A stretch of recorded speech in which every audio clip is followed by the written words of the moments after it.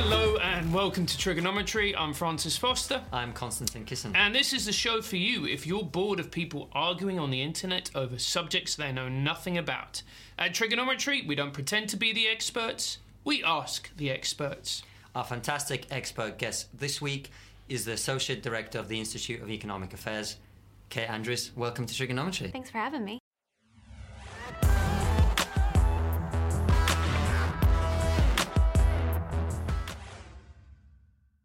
Oh, it's so great to have you. We've been trying to get you on the show for a long time now. I'm very happy to be here. Oh, we're really excited to have you.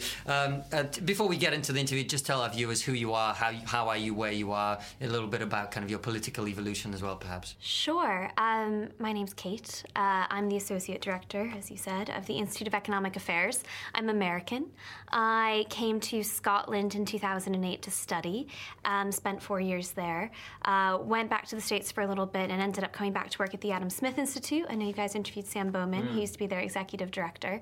Was there for 2 years, moved over to the IEA. I guess as a kid I was always very interested in what was happening in politics, and particularly policy, actually. I like sort of the nitty-gritty details from a strangely young age. But I think that my philosophy definitely developed over the course of university. I actually did an internship at the IEA. And that's when I realized, oh my gosh, libertarianism, classical liberalism, individualism, it brought together things that I firmly believed and was always trying to put into a political slant, but realized that there was a philosophy behind it too. And then I decided, why not do it for a job? Although it wasn't that easy, like my visa is the bane of my existence, but I took some effort, but here I am. Oh, brilliant. We're very glad you're here. Let's get straight into it. One of the things that you are known, I think, for talking about, I see you on TV quite regularly talking about the gender pay gap. In doing the research for this, I was looking on YouTube, and pretty much every video that is entitled anything like, "Smart woman destroys radical feminist with facts," has you as the smart woman cast in it. I did not upload those videos, and I hate those headlines. Yeah. I think they're so... I hate the age of clickbait, but yes, I have seen some of those. So you've never destroyed a snowflake? I wouldn't word it like that. I wouldn't word it like that. I'm sure I've been destroyed too. You know, you win and you lose some. Oh, I get destroyed every episode. Well, I look forward to that part of this one. Yeah. But yeah, so I that's actually, we don't do that either. Like with this show, we don't put stuff out like this. Yeah, no, I know. It's much more thoughtful, which I find more interesting. So do we. So do we. And I think that you're going to grow slower. Doing that is much faster to just go destroys this, destroys that. But I think the benefit of kind of cultivating an audience that's interested in nuance and a genuine conversation, that's much better. So anyway, you're destroying people online is what we started with. On the gender pay gap. So why don't you destroy us about the gender pay gap, or tell us rather what it is, what are your thoughts on it? Why are you critical of this concept? So the gender pay gap is the average difference in the pay of men and women who are working. This is different from equal pay. Equal pay is asking the question, are men and women who are doing the same job under the same circumstances with the same background, is one getting paid more because they're a man, is one getting paid less because they're a woman? Whereas with the gender pay gap, you're looking at averages.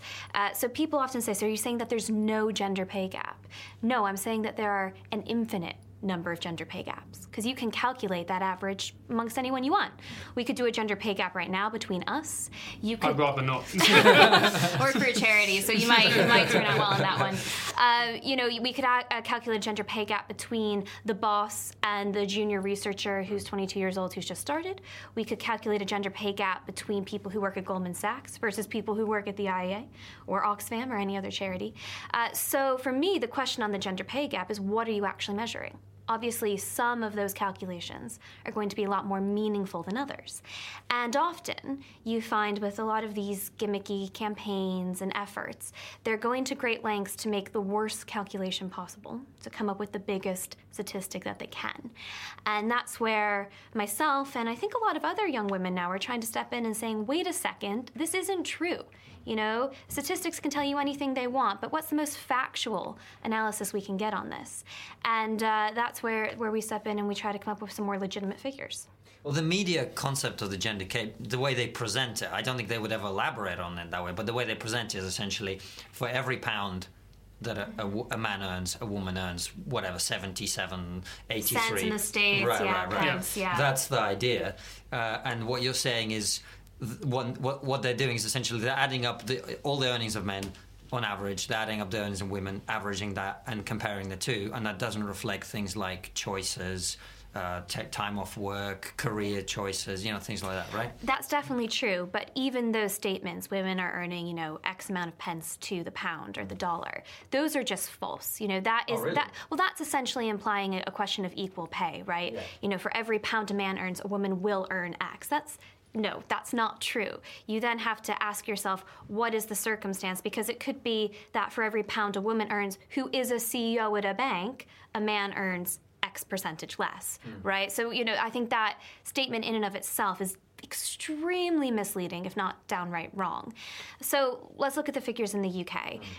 The most popular statistic used, well, not necessarily most popular, but the one you'll see perhaps on the big media screens is 18.4%. That is the gender pay gap in the UK. That statistic's calculated by the Office for National Statistics, which does a really good job of calculating the pay gap. But that combines full-time workers and part-time workers. We know that women are significantly more likely to work part-time and that those jobs tend to pay less. So I think in and of itself, that is a really unfair calculation. You're not comparing like for like. If you just separate part-time workers from full-time workers. That's all you've done. You still have not taken into account age, job, background, children, anything.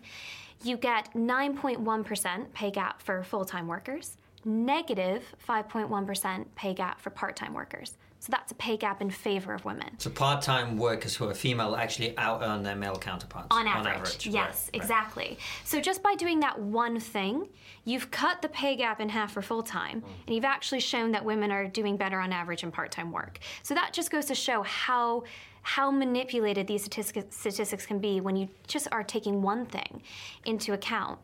Then when you start to go into age, start to go into background, the pay gap gets smaller and smaller and smaller. So in the UK, women between the ages of 22 to 39 are basically earning the same as men. The pay gap is negligible. In 2015, women aged 22 to 29 were earning slightly more, tiny percentage. Right now, men are earning 2%, 2.5% more. That's a negligible statistic. So, we can actually say that the gender pay gap has been eradicated for men and women between the ages of 20 and 40. That's a huge part of your working life. That's absolutely fantastic.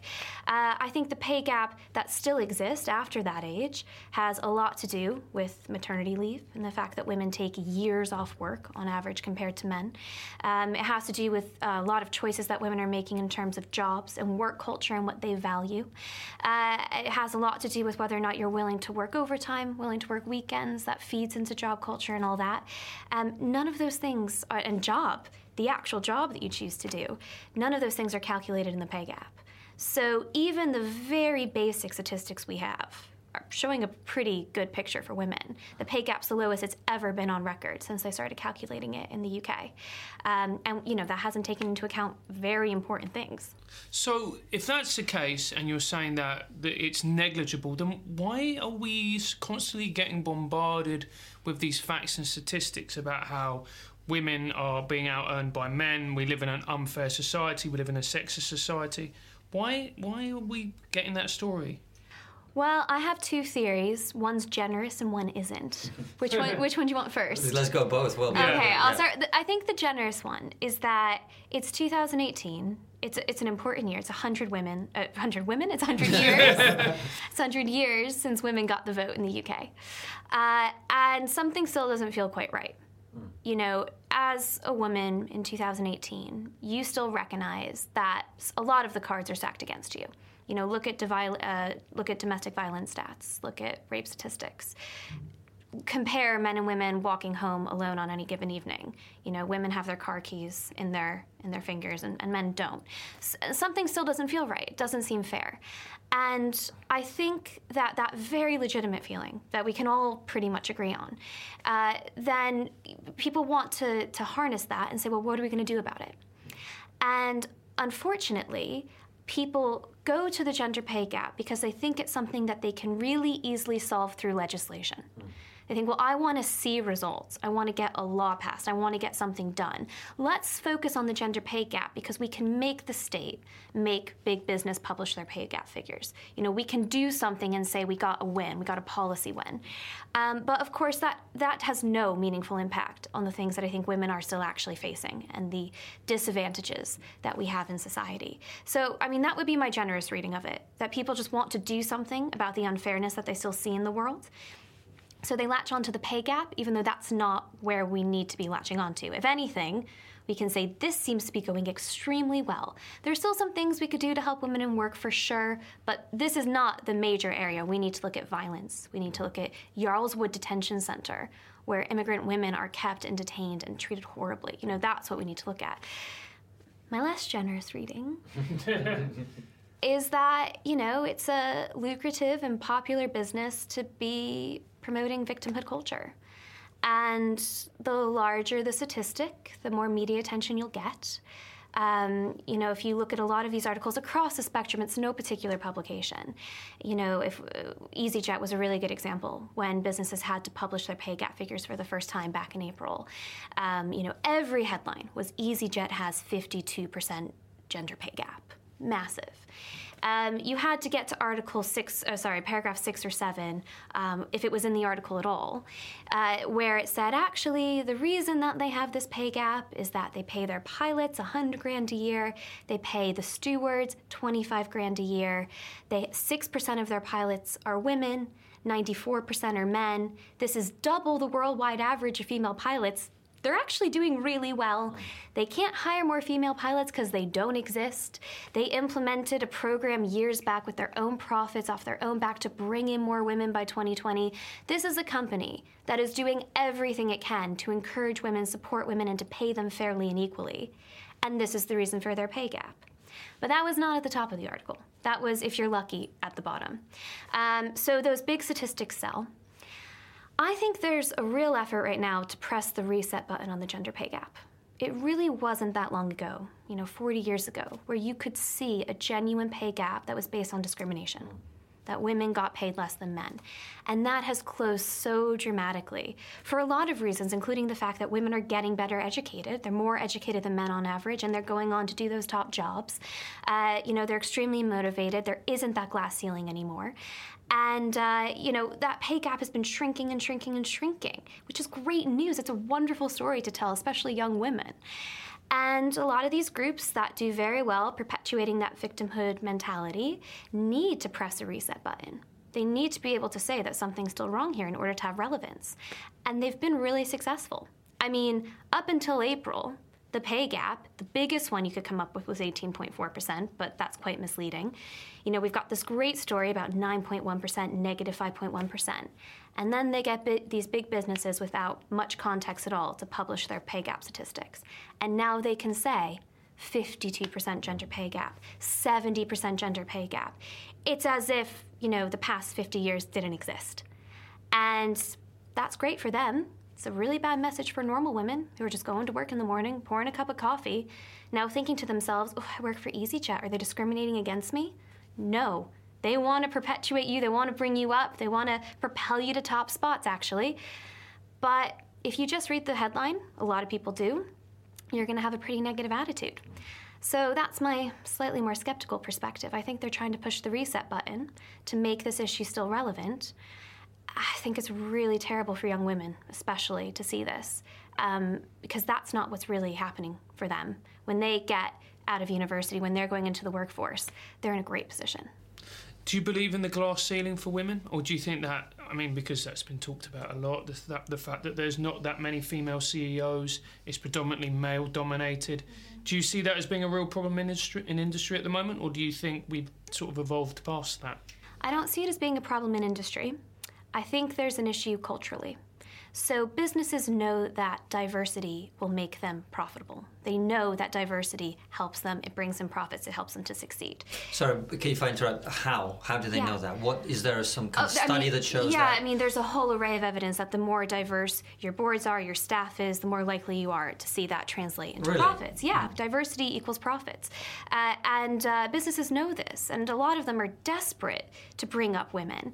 And I don't think that glass ceiling exists inside business. Now, don't get me wrong. There's always going to be that jerk, usually a man, some jerk who doesn't think that women are as good as men. That happens. That's Sorry, why. We have one. He got in there first. Which one? He got in there first. I was just about to do that same joke.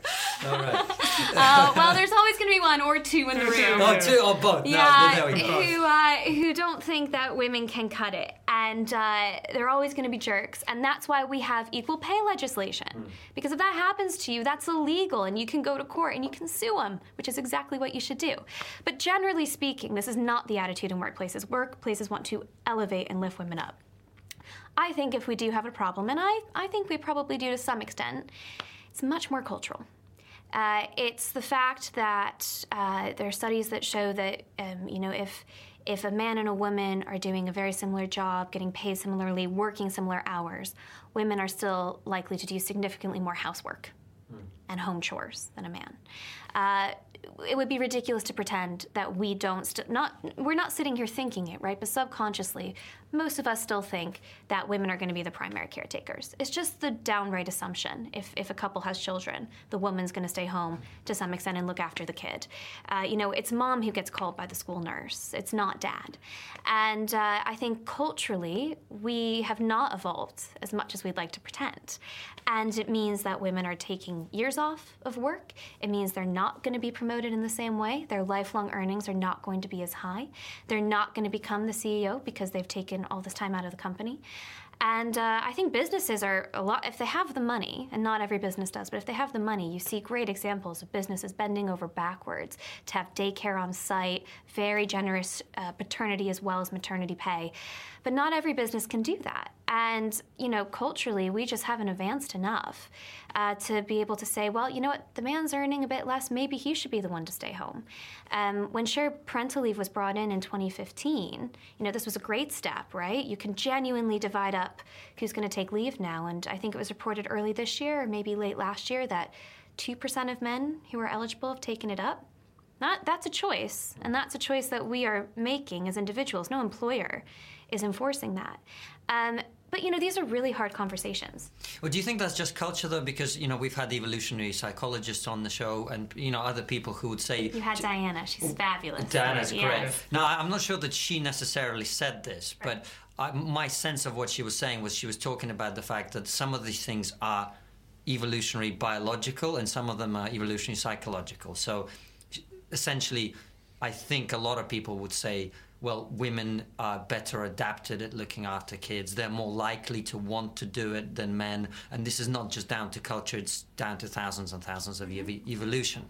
Do you think that's an element, or do you think it's just culture? We would be really silly to ignore the choices that people are obviously choosing to make. So Sweden provides the perfect example of this. In Sweden, they brought in shared parental leave really early on, very progressive back in the 70s. And they reassessed it in the 90s, and they realized that an overwhelming majority of women were still taking the bulk of the time off. And so they brought in what I like to call forced dad leave. They basically said, if the dad doesn't take a certain percentage of this time off, you're going to lose some of your benefits. You're not going to get the same number of days off. You're not going to get the same subsidies.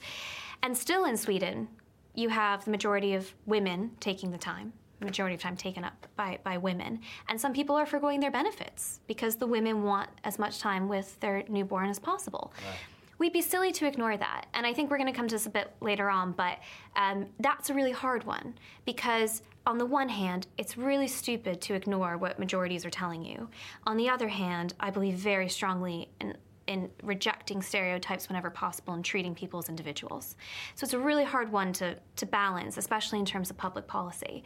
But I think you create an atmosphere, you create public policy based on giving everyone the opportunity to do what they want to do, which is why I think shared parental leave in the UK is so fantastic. And there's some issues there. Paternity leave is not as well paid as maternity leave. I would like to see it be better paid. We need to address that. But you create the opportunities, and then you let individuals do what they want to do.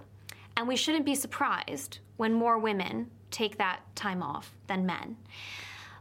I think where I don't think it's just biological, but it's cultural pressures as well, is when you see how women's behavior changes based on what she thinks society wants her to do.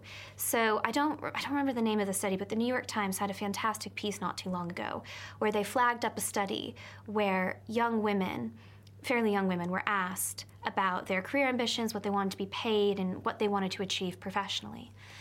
Write it down. And then when they were told that a prospective life partner might see the answers, they downgraded their expectations for both their job and their salary. Oh, wow. With the assumption that that a man would be intimidated by her ambitions.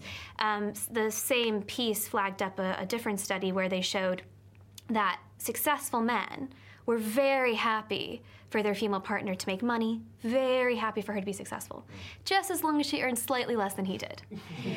And this is something to tackle, and I think that is cultural, and it's something that we need to be extremely aware of. I'm 28, and the expectation on women in their 20s is absolutely hilarious. So when you're 22 and you've graduated from university, everyone's like, be single, have a great time, don't get bogged down, just go out and be single. And then at 25, it's like, have you met someone? And then, at 28, 29, 30, it's like, so where's the ring? Where are the kids? Yeah. Apparently you're supposed to be all three of those things in like an 8-year time period. Yeah. It's a joke. It's an absolute joke. But let's not pretend that expectation isn't being put on women in particular. Is there on men to some extent? There are other pressures on men. But again, there are biological differences there. Like a woman has a certain time window, a man doesn't, and that's always going to be the pressure, isn't it? Although quality of sperm does degrade. So there you go. Well, it's you learn something. That's in this what episode. women are thinking about when they meet you at the bar. Absolutely. But you're right. There is a biological clock that's ticking.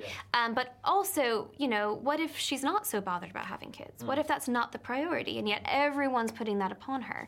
So, I think all of these things factor into the gender pay gap. And they're really interesting to discuss, and we need to tackle a lot of them, public policy-wise, culturally. I just think that always the blame is put on employers, and they're probably the least to blame. I think they're the ones who are actually creating the opportunities for women. And in terms of public policy and culture, that's where we need to make the adjustments to help them. And so that really frustrates me. And it's not, demonizing business is not ideal if the business hasn't done anything wrong, but it's about the women, really. It's about the women going to work in these places and how they're going to feel day in, day out if they're just having really large misleading statistics in their head. Because somebody put them there and they're unfair. So I can guess what your answer is going to be, but I feel necessary to ask it anyway. Do you believe in quotas? As in, that is a hard no. That is a hard no for me. Quotas are the worst. No, I don't believe in quotas. Quotas are essentially, by definition, suggesting that women can't achieve as much as men without help. This is deeply insulting. And as a woman, how could you ever feel confident that you had earned your position within a company, as an elected representative, on a board, wherever it is? How could you feel confident that you earned it if you had a quota system in place? Am I there because I'm great, because I crushed it, because I'm the best?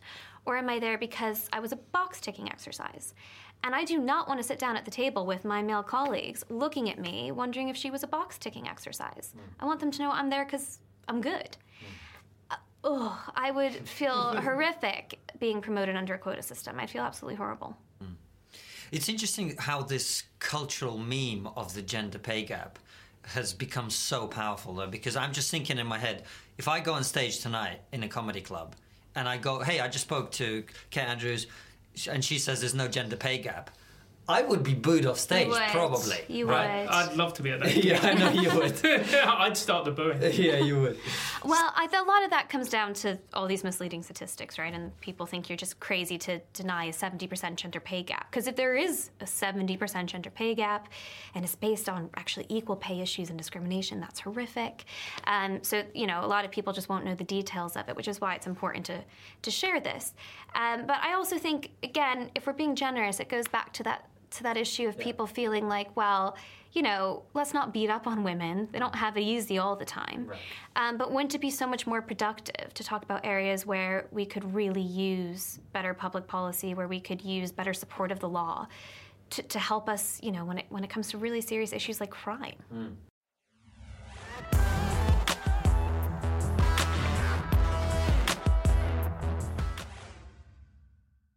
So what is the role for feminism? Is there a role for feminism, in your opinion, in the West now today? Do you think we need something else? There is a role for feminism if used correctly, but it has not been used correctly for a very, very long time. I get very frustrated when people say, well, feminism is just believing that men and women are equal. So if you're not a feminist, you don't believe that. Mm. That has not been the definition of feminism for a long time. You cannot have the opinions that I have, which are about statistics and calculations and economics, about the gender pay gap, and be accepted in feminist circles. You just can't. You're not allowed. You're not, you have internalized misogyny, which is something people say to you. Yeah. Honestly, it's baffling, but people really do say that. If you don't fit their very limited criteria of what it means to be a feminist, then you don't get to be part of the club. And that, most women don't identify as feminists in the UK. The majority don't anyway. And there's a reason for that. And it's because, of course, women don't fit into these little boxes you want to fit them into. We're people. We're human. I thought we were trying to show the world that women are breaking out of that stereotype of being Barbies, that we're real. Treat us as real people. And, I feel like the feminism ideology in the UK and the US, very much in the Western world, is actually really about being something very specific.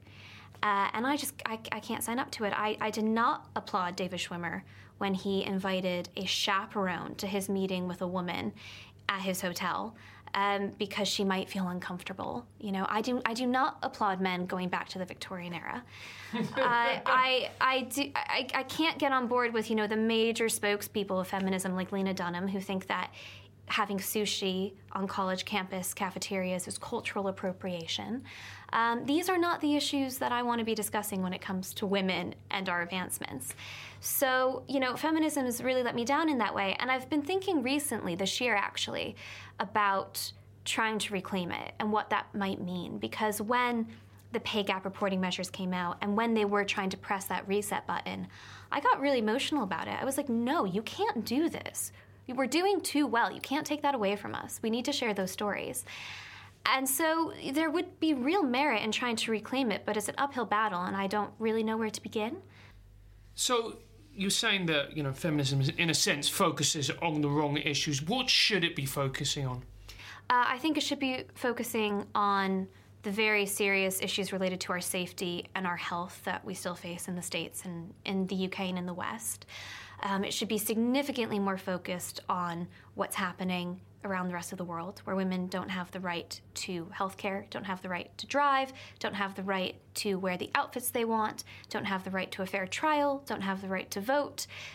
These are the stories that we should be flagging up. Well, exactly. Like in Iran right now, women are risking their lives not to wear a headscarf. And then you see feminists talking here about, cultural appropriation because of sushi or whatever. And you just you go, how do these things coexist in this world? Where are your priorities? Right. Exactly, yeah. It's really depressing. The Me Too movement started out very organic. I liked it when it first began because it was women sharing their stories in a very open, very honest way about sexual assault. I'm not going to keep this to myself anymore. I'm not embarrassed. I refuse to hold on to that shame. I'm putting it out into the world so people can hear my voice. What a wonderful thing to do. And then how quickly did that get hijacked by people who wanted to talk about the gender pay gap, by, actresses who think that wearing a couture dress, which essentially costs what most people's average salary is, to talk about issues of the pay gap and to wear all black and whatnot. Why don't you just bring some of those women from Iran? Why don't you bring detainees who got out of Yarl's Wood onto the red carpet with you? That would be much more meaningful than these silly campaigns.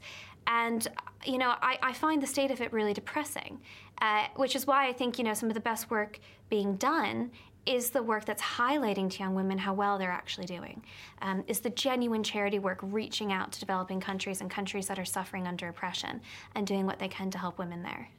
It's not coming from the feminist movement, though. So how do you identify yourself? If you're not a feminist, if you had to put an easy label on yourself? She told you. She's got internalized misogyny. Yes, exactly. I'll just have to go outside and ask the men out there who pay me to say what I say what my ideology is. Give me a sec. How do I describe myself? To be honest, I'll give credit to somebody else, and I don't think she knows this, but I spoke on a panel about feminism years back, and I was there with Professor Emily Scarbeck. She used to teach at King's College London, and she's now, I believe, at Brown. And I was on the panel with her, and I mean, she's a real economist. She knows her stuff, she knows her numbers, and she was talking about the pay gap from that perspective. And she was asked how she described herself, and she said, I call myself an individualist because I think it encompasses everything that is good about feminism, but also allows me to recognize that stereotyping is wrong, that everyone has their own point of view, and that every circumstance is unique. And that really stuck with me, and that is what I would call myself now when it comes to cultural issues. I'm an individualist. Because to go back before about biology and, what do women really want, what do men want, I'm classically liberal. I believe in free people. People, having every opportunity given to them and then making their own choices, as long as it doesn't harm anybody else. And I think individualism encompasses that. I don't want to stereotype. I think it'd be very dangerous if we assume that because she's a woman, she'll want to have lots of babies and she won't, she'll want a nice work-life balance. I think it's dangerous to assume that a man, is going to be really competitive and wants to work evenings. We have to try to treat people individually. So that allows me to believe in equality of the sexes. It allows me to think that men and women are capable of doing the same things. But to speak to you and speak to you and speak to you behind the camera and to speak to everybody out there. You don't have to speak to us. He's a producer. It doesn't matter. We're the stars. No, right? He's an individual. Not to me, isn't. Anyway, carry on. And I feel bad every time you do that because he doesn't get a chance to reply. You can insult me because I'll make fun of you the next time. That's why I insult him, because he can't talk. We can see it in his eyes. Yeah, He's just bullying. Going after That's you. all it is. It allows me to treat everybody and look at specifically and differently, and it allows me to acknowledge their circumstances and interact with them in that way, which is so much nicer than putting people into boxes. One of the things that I really abhor, I think it's probably the right word, about the feminist movement is, like you said, it's just, if you challenge them in whatever way, or you disagree with them, like my girlfriend is currently in the last year of her doctorate, incredibly intelligent, doing a psychology degree, and she says that she disagrees with A, B, C, D, and E of the modern feminist movement, but she would never, ever voice those opinions because she would fear being slandered, having labels attached to her. Do you think that's part of the problem with the movement? Is the moment you say, well, look, I disagree with this, immediately you get 6 people jumping down your throats, putting labels on you, and it's not a real discussion anymore. Oh yeah, there's a lot of name calling, but we're just living in a world where everyone wants to label each other. It is a consequence of identity politics that there is a real desire to understand you based on very, very superficial things. She's a feminist. I understand what that ideology means, and so I can put her here, and I get that. And, I don't think it allows you to get to know the individual. And there's definitely that threat. I mean, if she did come out and start talking about that, she probably would get called names, and, have a tougher time of it than if she just put her head down and believed it but didn't want to weigh in on the discussion. We have more young women talking about it, though. And not just young women. We have women across the spectrum talking about this and how they don't like being stereotyped. And that's great. I do think it is becoming slowly but surely an atmosphere where women can voice their dissent a little bit more against, what you're supposed to say, what you're supposed to do, and supposed to be as a woman. I mean, this is crazy. I thought we fought against this. But yeah, it would be rough. I'm not going to lie. It is fascinating how that works, isn't it? Because for decades, I think the feminist movement, the radical feminist elements of the movement, have been shutting people down based on identity politics. If a white man like Francis was to say something and challenge them, right? That's what the response would be. You're a white man, you shouldn't be allowed to say this. And now what you're seeing is radical feminists who are trans-exclusionary or whatever, they don't believe certain things that they're supposed to believe according to the modern diversity agenda. They are the ones that are being shut down because they're a straight, white, middle-class woman. And that's now become a label that can be used as a pejorative. It's amazing. Yeah. And where does this end? Who's going to be allowed to speak at the end of all of this? Well, that's the thing about identity politics, is that the more you can break it down, and the more boxes you can tick, and the fewer boxes you fit into will define your privilege.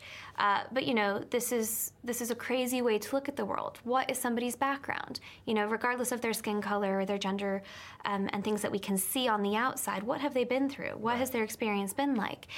And this frustrates me because, as somebody who believes in including trans women, very much so in the conversations about women, I would much prefer to speak to radical feminists about their opinions rather than to judge them on who they physically are. Yeah. I want to debate. I want to have those conversations. They're interesting. They're important. We need to have that publicly. We need to get that out there. So let's debate it. But I just can't imagine ever looking at you or sitting across from someone and assuming that I can shut them down because of what is being presented to me. It's horrible. It's very bad for public discussion. And you've said in the past, I think I saw one of your interviews, that this is part of a leftist kind of movement or ideology. What's the link there between feminism and this kind of left-wing ideology? Well, I think no, not at all. I think I think over the past few decades, it's essentially become an arm of a left-wing movement. Because if you look at what they're calling for much more intervention. They want government to step in frequently to solve the problems.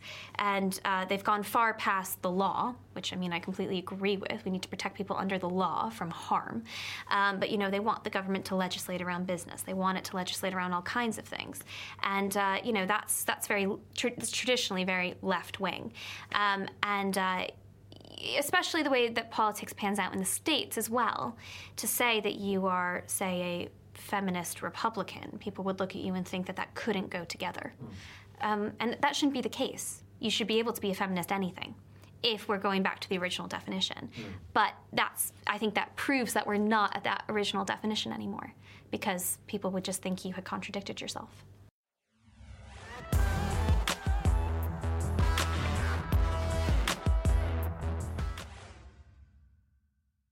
And I know that you're a fan of socialist paradises. Love them. Yeah. Well, I love them in theory because real socialism hasn't been tried yet. Yeah. Just love them in theory. Yeah. Definitely.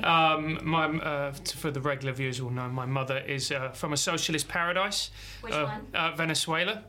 We're doing really well at the moment, guys. 1,000,000% inflation. How many people got that in their maths test? Right. So, would you like to give a little bit of background to our viewers? Because what's happening in Venezuela is starting to become more and more worldwide, and that people can see for themselves. Yes, thank goodness that it's becoming more covered by the media. It wasn't that long ago, 5-6 years ago, where you had very prominent UK politicians, very prominent philosophers like Noam Chomsky talking about how Venezuela showed us that another way was possible. And they meant that in a good way.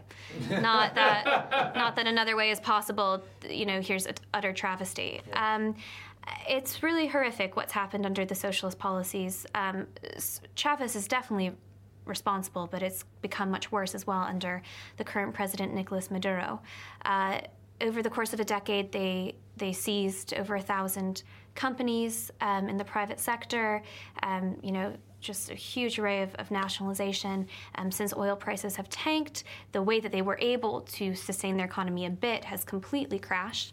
And now you have over 2 million people fleeing Venezuela and an estimated 2.5 million more by 2020. So to put it in perspective, this kind of mass emigration from Venezuela is on the same scale as the Syrian crisis. And we need to treat it as such. It is a human rights disaster, what's happened there. It is socialism in every way. There's nothing about it that wasn't real. There's nothing about it that, you can blame on the capitalists. This is what happens when you believe that through force, the state can control our lives. And it's really sad. I actually think most people know this deep down. I don't think most people really do think that Venezuela shows us that another way is possible. And it's not to say that we can't have a debate about more intervention versus left intervention, higher taxes versus lower taxes. It's not about that. This is about the way that you control the means of production. They always jump around about what the new socialism is, and I've heard a lot recently that Scandinavia is actually what we should aspire to because that's socialist. I mean, the Scandinavian countries are fundamentally capitalist. They understand that the very best way to create wealth is through a capitalist system. Then we can talk about redistributing it. You might think taxes should be a bit higher. I might think they should be a bit lower. You might think the safety net should be bigger. I might think it should be smaller. But we can have that debate once that wealth has been created through capitalism. In the Scandinavian countries, Norway, Sweden, Denmark, they're fundamentally capitalist. If you look at Sweden in particular, their education system is based on that very famous socialist thinker Milton Friedman. They have significantly more private provisions in their healthcare system than we do in the UK. A few of them don't even have a minimum wage. These are not countries that are socialist. So I'm not trying to shut down the debate between the left and the right. That's a necessary one. It's a valuable one to have. You said earlier in the discussion that, actually, when we first started, we were talking about these videos that talk about destroying feminism, whatever it is. And one of the reasons I don't like clickbait is because none of these ideas ever get destroyed. I think people who believe in individualism and liberty and free markets and free people thought that they had won that argument. They thought they had destroyed socialism. But it always rears its ugly head. And we're fighting the battle once more. So you've never destroyed the other ideas, the other side. You're always having to make the arguments, which is why free speech is so important. It's why, not telling people that they can't voice their opinion because of what they look like or who they are is important. It's, we have to keep talking about it because nothing ever is destroyed, as these videos say. And one point that I was going to ask is, whenever I bring up the subject of Venezuela, people go, oh, but it wasn't allowed to succeed. It was, those capitalist pigs in Washington. They were the one who brought down the system. They were the ones who said, oh, you can't succeed, or implemented strategies so that the economy failed. Is this true? I mean, a lot of that, I think, is just pure conspiracy theory. If you want to criticize the U.S. for sanctions against certain countries, fine. I think there's an argument to be made that actually the best way to help a country develop out of socialist policy or help a developing country just rise up in general is to trade with it. Trade is one of the best ways that we can help liberalize countries. But in the case of Venezuela, I mean, you are talking about a real dictator as well. And I think U.S. foreign policy remaining extremely strong and against that is vitally important. This idea that the U.S. government made them nationalize all their private companies, made them ration food, made them turn into a socialist paradise is absolutely ridiculous. And it's a pretty weak cop-out. I mean, just say it's bad. Just say it didn't work. Just say that you can still hold very left-wing views, very progressive views, high tax, high intervention views, and acknowledge that Venezuela, North Korea, Mao's China, the Soviet Union didn't work because socialism and the extension of it, communism, don't work. They don't just not work. They kill hundreds, 100 million people, I think is the current estimate around. So let's just be honest about that. Get that out of the way, and then we can have a legitimate policy debate about tax rates. Isn't that the fundamental issue with socialist thinking, is once you get to a certain point and you want to redistribute wealth at that level, you have to do it by force, because there comes a point where people are like, well, I'm not giving away 90% of my wealth. Isn't that fundamentally the flaw? Like, as someone who comes from Russia, the Soviet Union, like, it's basics, it's elementary to me. And to see in the West this rise of socialism as this cool thing, it baffles me. It makes no sense to me. It makes no sense. I mean, it's hard to imagine getting behind an ideology that requires force. As you say, there's no way for it to work without that element of force. And that's really, it's very worrying that people think that this is cool and trendy. But I think that's because communism seems to be maybe the only ideology I can think of right now anyway that gets away with not having to deal with its real-world examples. It gets a pass, and I don't really know why that is. Because, you can criticize capitalism all day long. No one gets upset when you criticize capitalism. And it's good that we do, right? It's good that we critique it. I think it's the best system we've come up with to generate prosperity, generate wealth, lift people up. But it's not perfect. We'd be crazy to say that it's perfect. You can't criticize communism because it's never really been tried. And that's dangerous, because you have to be able to criticize something based on its real-world examples. I think the issue there is actually most people don't have any conception of, the young people particularly, they haven't really studied history well enough to, and I don't blame them. Like, look, there's parts of the world that I don't know anything about. The reason I know about socialism is that I experienced it myself, right? Of course. If you probably don't go around saying that something's really cool that you know nothing about. Yeah, probably. There was a horrific poll done in the States not too long ago where a range of people at different age points were asked if more people died under George W. Bush or Stalin. And millennials, it wasn't 50%, but it was something like 30% of millennials thought that more people had died under George W. Bush than Stalin. Yes. Jesus fucking Christ. Yep. It's concerning. Right. Yeah. So that's I don't think George W. Bush is that competent. Stalin was very good at his job. Yeah, he was, mate. Yeah. He was efficient. Yeah, he was. He was very, very good.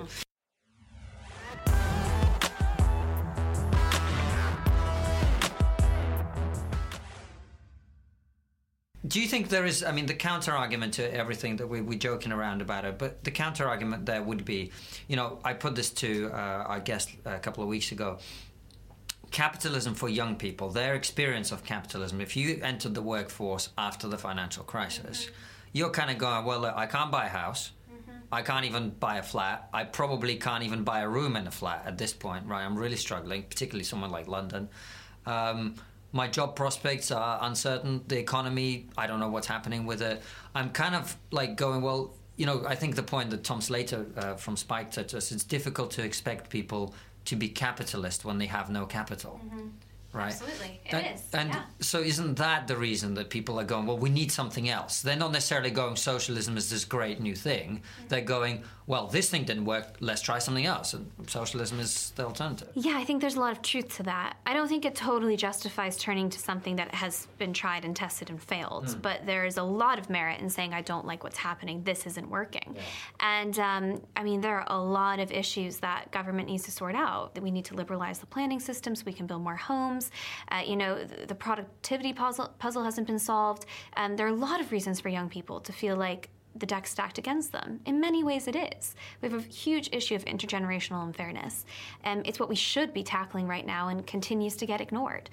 So I think those qualms are completely legitimate. And it's good that we can criticize that and then look to public policy to address an array of issues that have to be addressed. So what would you suggest? How can we go about solving this mess? Is there certain things that we could do? Oh my gosh, what a question. No one ever asks about what we can do they? Yeah, it's always about what's wrong. Yeah. Well, I think for young people, the biggest question is housing. Yeah. Sure. Yeah. And to me, it's not simply done, but there is a simple solution. The demand... Kill old people.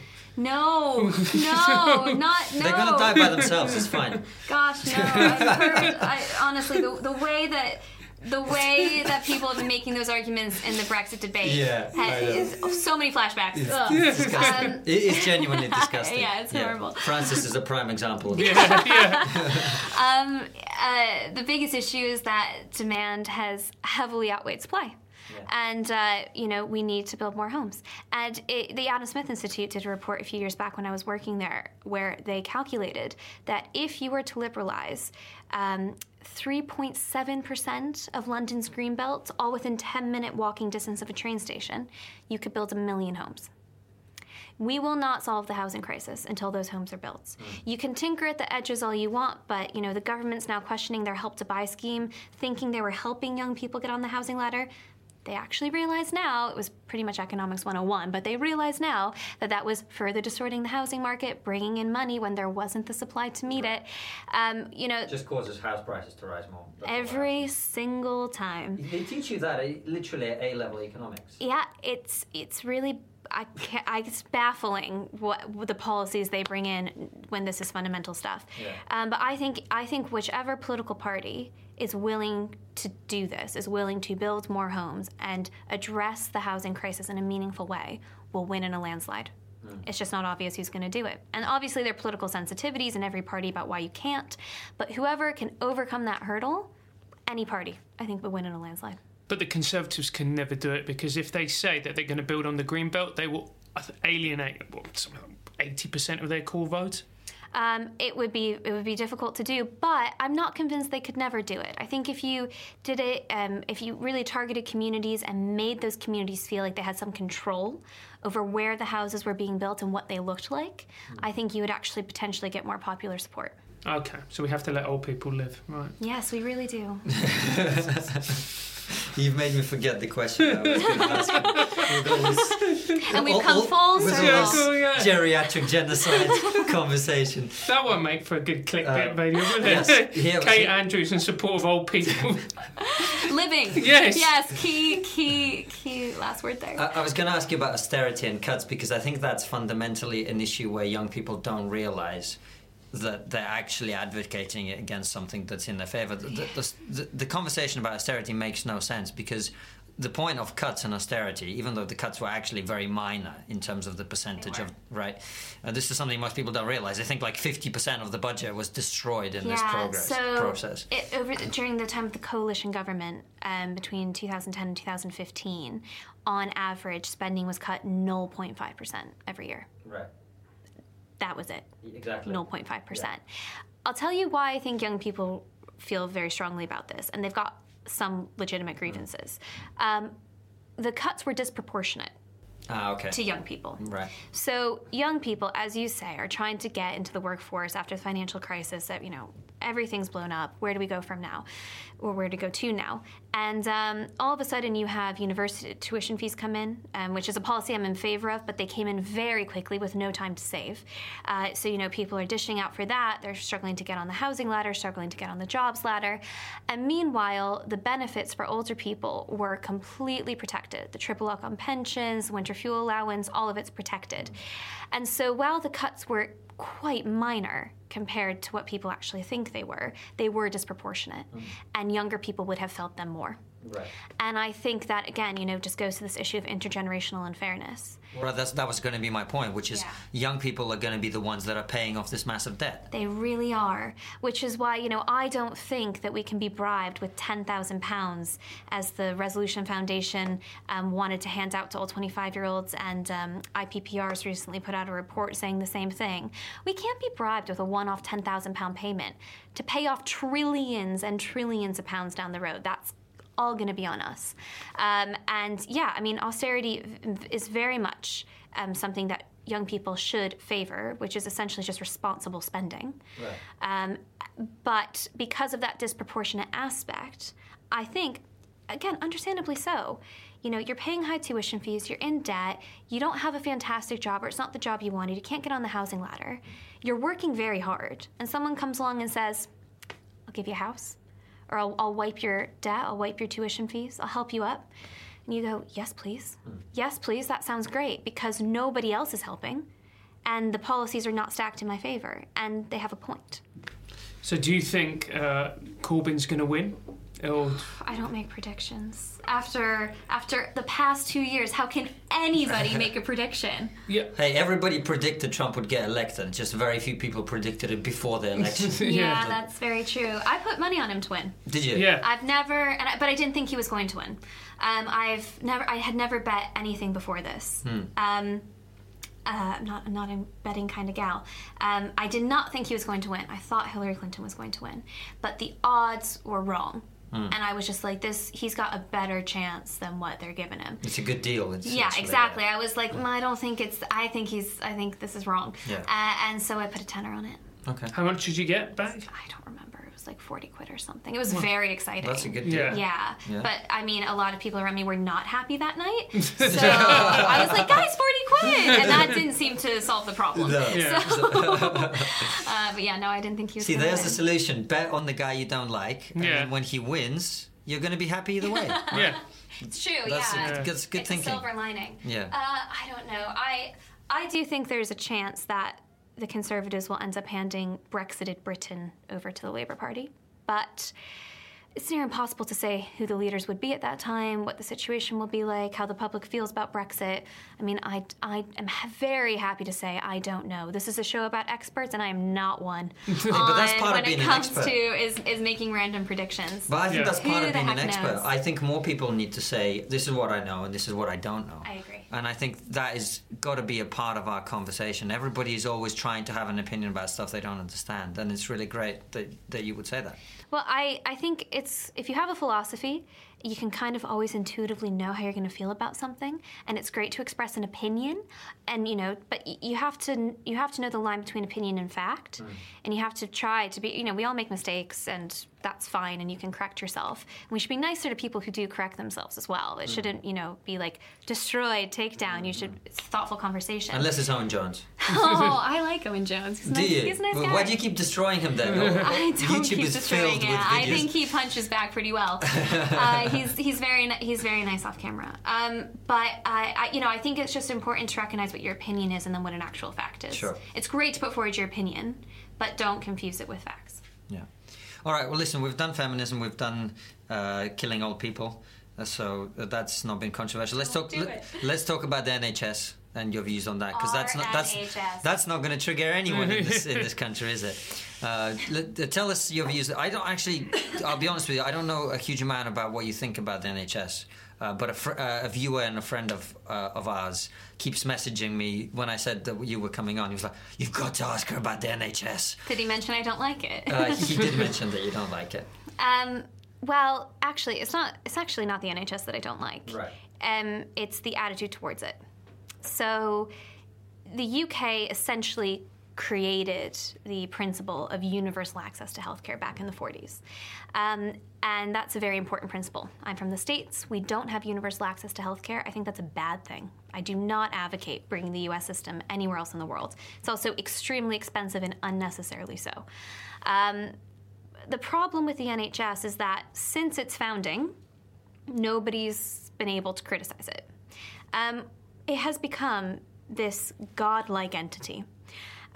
People write songs about it. People do dances at Olympic ceremonies about it. That was weird in 2012, sitting in the Union Bar watching nurses do flips during the opening ceremony for the Olympics. And the rest of the world was looking at you guys being like, really? The NHS is part of your opening ceremony? It was strange. People treat it like it cannot be touched. And this is crazy. It's a healthcare service. You have to be able to speak about it honestly because it's only as good as the care it delivers to its patients. And I don't think it's radical to talk about what Germany's doing. So what are the hard truths about the NHS? Because look, I'll give you an example. 2 or 3 years ago, I was playing basketball. I jumped up, I miscalculated, I landed straight down on my arm. I looked down, my arm was kind of zigzag shaped like that. I'm so sorry. That's fine. Look, I'm just playing basketball like an idiot. Suddenly, 3 hours later, but an ambulance comes, takes me to the hospital. 10 people are running around straightening my arm, giving me ketamine or whatever it was, knock me out. Okay. That was fun. Yeah, but essentially, I get all that treatment. Yeah. Here I am. I'm an idiot. I broke my arm. I get this amazing treatment from doctors who genuinely really care. You can tell that they're there because they love doing what they do. They love taking care of people.